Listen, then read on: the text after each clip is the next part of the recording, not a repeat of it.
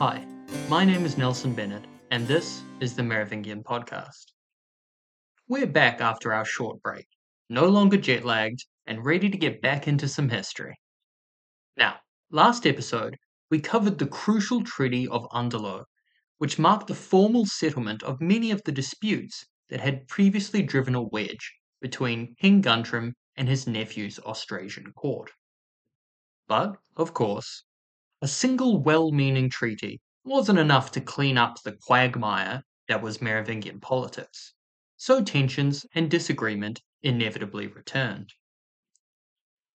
This episode, we're going to study these issues, discuss why Merovingian politics was constantly contentious, and analyze the importance of church figures like Gregory in keeping the peace.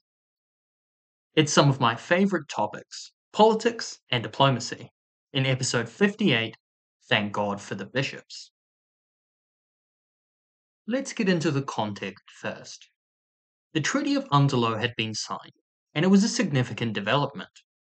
It gave a framework for the division of power in the realms of Guntram and Childebert, and it also set out a rough path for relations between the Austrasian royals, including Brunhild, and Guntram for the future.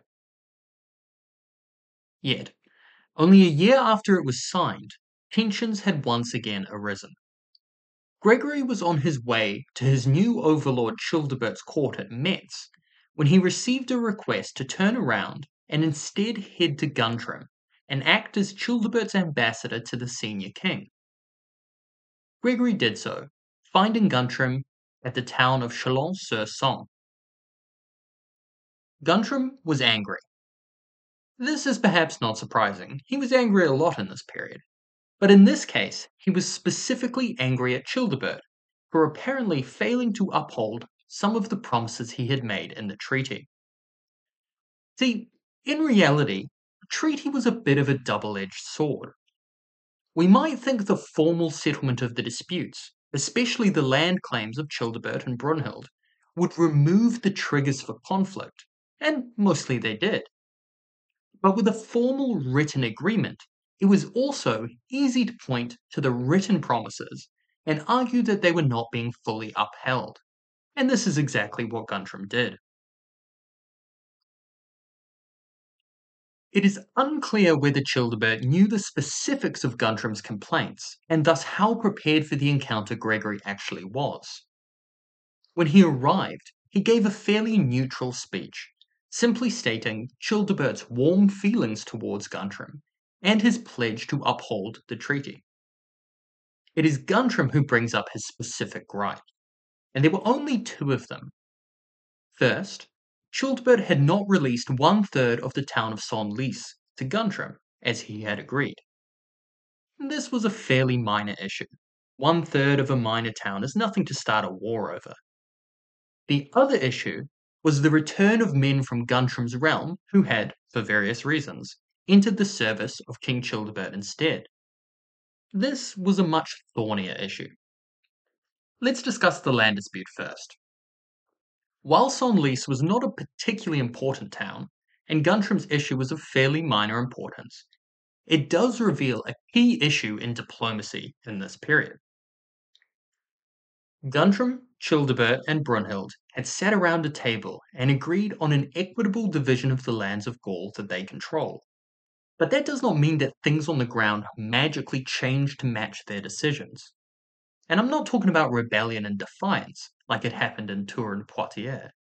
I'm simply talking about the failings of Merovingian administration. Now, there is always the chance that Childebert was deliberately breaking the treaty over Senlis. It seems a weirdly small and unimportant town to risk angering Guntram over, but it may have been a way of testing Guntram's resolve. If he failed to notice or didn't force the issue of Senlis, then maybe Childebert would have pushed more and seen what else he could have gotten away with. But this does seem fairly unlikely to me. Much more likely is that it was simply a failure of the administration. As we've discussed before, Merovingian administration was pretty abysmal. They were only really interested in income and had let all other parts of the old Roman system wither away. Authority was also confused. The rising power of the nobility was changing the equation for both royal authority in the regions and church authority in the towns and cities. To put it simply, there were no hard and fast rules about how things were meant to be run, and mostly we can best describe the situation in the provinces as a hot mess. In and amongst all of this mess, local authorities had to try and abide by the orders of the royals, no matter how out of the blue or oddly specific they were. Imagine you're an Austrasian count, and Senlis falls under your authority. You get sent a copy of the Treaty of Underlo, or at least a messenger informs you of it verbally, as you probably can't read Latin. It says simply that Childebert will hold under his dominion 2/3 of Senlis, with 1/3 going to Guntram. Sounds nice and simple on paper, but what does this mean for you on the ground?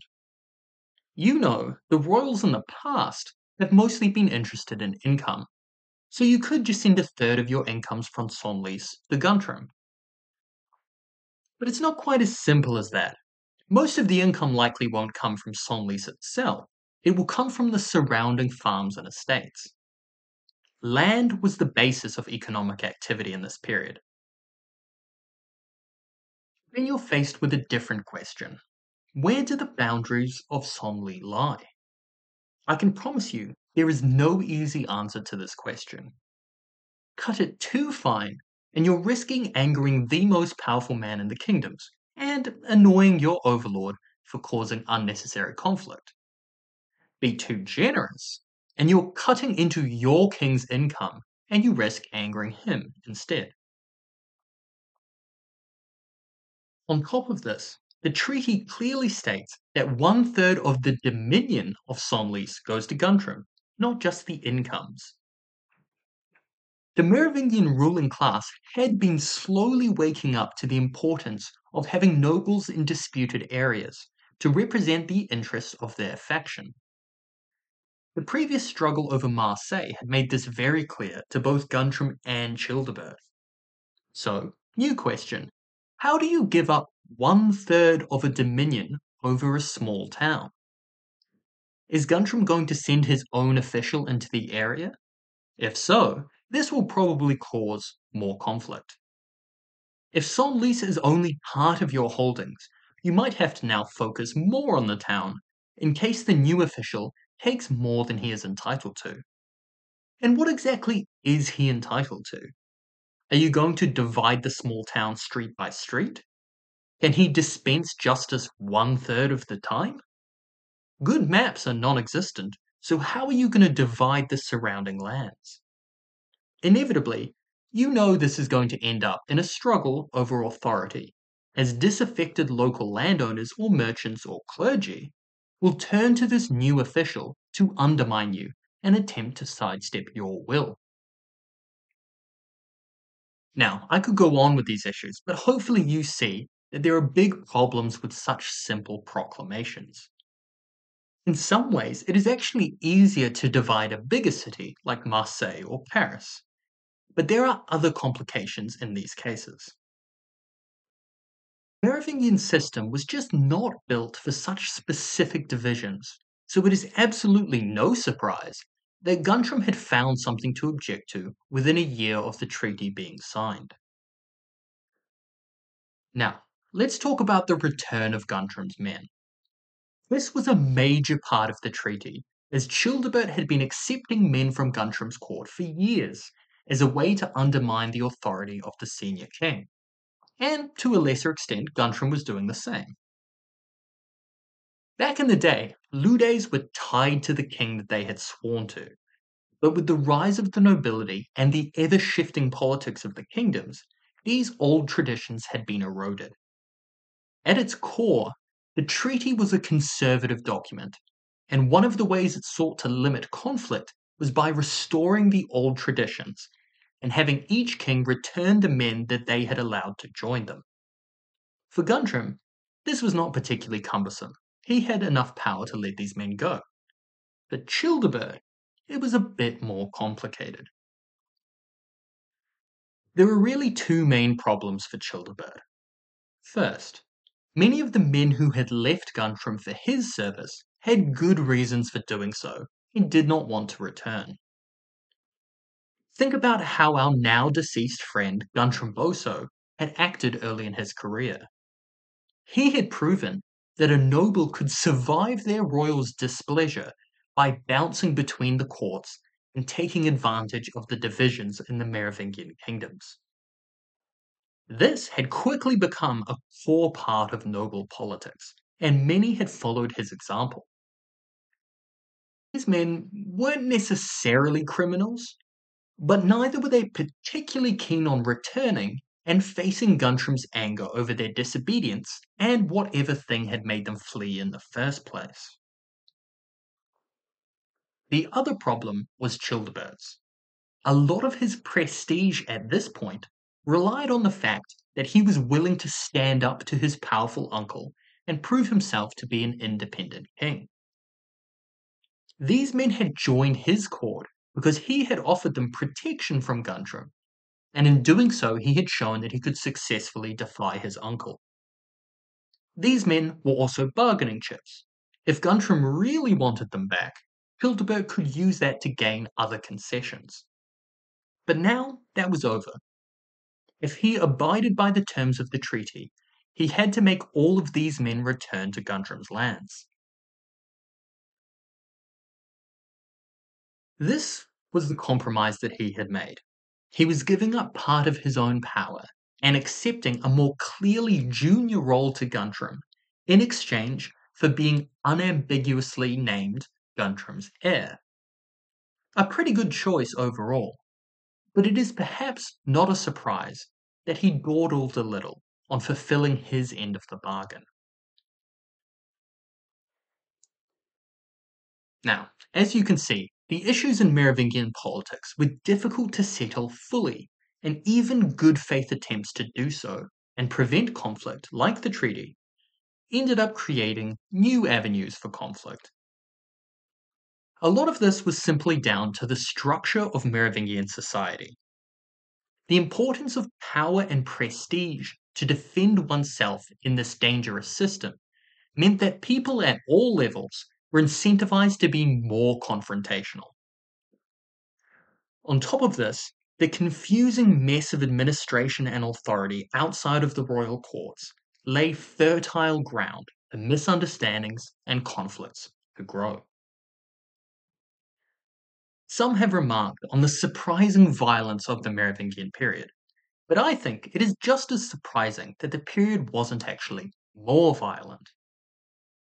And the key to keeping a lid on this boiling pot of conflict was Gregory and the bishops of the realm. As we've discussed before, with the help of our old friend historian Helmut Reimers, the bishops and clergy of this period played an absolutely crucial role in the Merovingian system. They were the mediators, cultural brokers, and basically the only competent diplomatic agents in this period. If you remember back to episode 42, A Struggle to Survive, you can see just how terrible the kings were at de-escalating conflict. When Childebert and Guntram had tried to negotiate through the walls of Paris, it had gone absolutely terribly, and their posturing and heavy-handed demands had poisoned the relationship between the two kings for years. The clergy worked as effective mediators for a variety of reasons. First, perhaps most obviously, they were not caught up in the same kind of aggressive posturing that was necessary for the Frankish ruling class. That is not to say that they simply avoided conflict. We've seen Gregory go toe-to-toe with various members of the nobility and royalty several times, but they didn't have to indulge in the same tough guy warrior image due to their spiritual nature.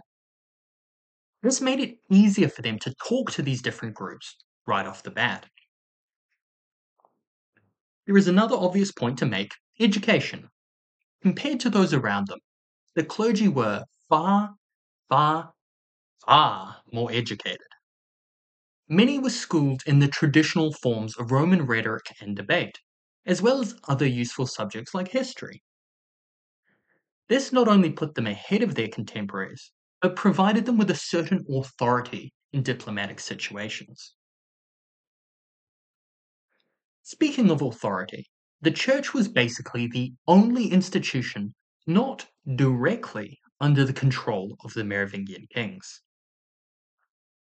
Of course, we know that in practice, the clergy were deeply enmeshed in politics, and many were heavily associated with different royal factions. But the official neutrality of the church made them ideal ambassadors and negotiators. There was also the inherent authority they had as men of God. As we've discussed before, Christianity was a fairly new and raw religion, especially for the new Frankish converts. The church's power was not only due to their land and secular authority, it was also due to their spiritual authority. Gregory wasn't the only one in this time to believe that God and the saints had massive powers over the day-to-day world, and he wasn't the only one to believe in the spiritual power of bishops. These men had a respected power that was entirely unique to them. All of these factors, and a few others like their cultural power that we've discussed before, added together to make the clergy indispensable to the Merovingian political system. If these small spurs of conflict were going to be prevented from drowning the kingdoms in constant war, then the clergy needed to be there to inject some calm and rational discussion into the mix. We've already seen Gregory work very hard to prevent conflict from escalating and protect those who might be persecuted. He was far from the only bishop who saw it as their duty to prevent violence. So, let's see this diplomatic work in practice. Gregory is now at the court of Guntram. The king objects to Gregory's message of respect and peace from Childebert, claiming that he had been breaking the terms of the treaty. When Gregory assures him that the agreements over Senlis and the return of his men can be upheld, Guntram has the treaty read out in full. Now, all of this is pretty formulaic. Gregory is playing the part of a reasonable peacemaker, while Guntram is engaging in the necessary posturing to protect his reputation. It is after the treaty has been fully read that the interesting stuff really begins. Guntram exclaims, "May I be struck by the judgment of God, if I break any of the provisions contained in that." He then turns to one of Gregory's companions, Bishop Felix, and says loudly, "Tell me, Felix, is it really true that you have established warm, friendly relations between my sister Brunhild and that enemy of God and man, Fredegund?" This is a clear attempt to tarnish the legitimacy of Gregory's assurances from the Austrasian royals by insinuating that they were working with their old enemy just to undermine him. But Guntram was not as capable in these situations as the bishops. When Felix replies that he has not been able to establish good relations, because, of course, he hasn't, the two women hate each other, Gregory smoothly interjects before the king could continue his tirade. Quote, "The king need not question the fact that the friendly relations which have bound them together for so many years are still being fostered by them both. That is to say, you may be quite sure that the hatred which they have borne each other for so many a long year, far from withering away, is still as strong as ever." End quote. Using just a dab of sarcasm, Gregory manages to refute Guntram's claim easily. Now, let's hear him turn it around. He continues, quote, "Noble king, it is a great pity that you cannot bring yourself to be less kindly disposed towards Queen Fredegund. We have so often remarked that you receive her envoys with more consideration than you give ours." End quote. Now, do we see what he did there? Instead of objecting to Guntram's absurd claims, Gregory deftly turns the situation around by making a joke of the whole thing and putting Guntram on the back foot over Fredegund. Guntram is forced to scramble, claiming that he was only receiving Fredegund's envoys to please Childebert, a desperate claim that now seems laughable in the face of Gregory's comments. He then claims that he had never offered genuine friendship to a woman who had sent men to murder him. In a few sentences, Gregory has managed to undermine Guntram's anger with humour, refute his outlandish claims without accusing him of lying, and turn the tables on him so effectively that he had accused Fredegund publicly and distanced himself from her. Childebert had sat outside of Paris with an army and completely failed to get Guntram to accuse Fredegund.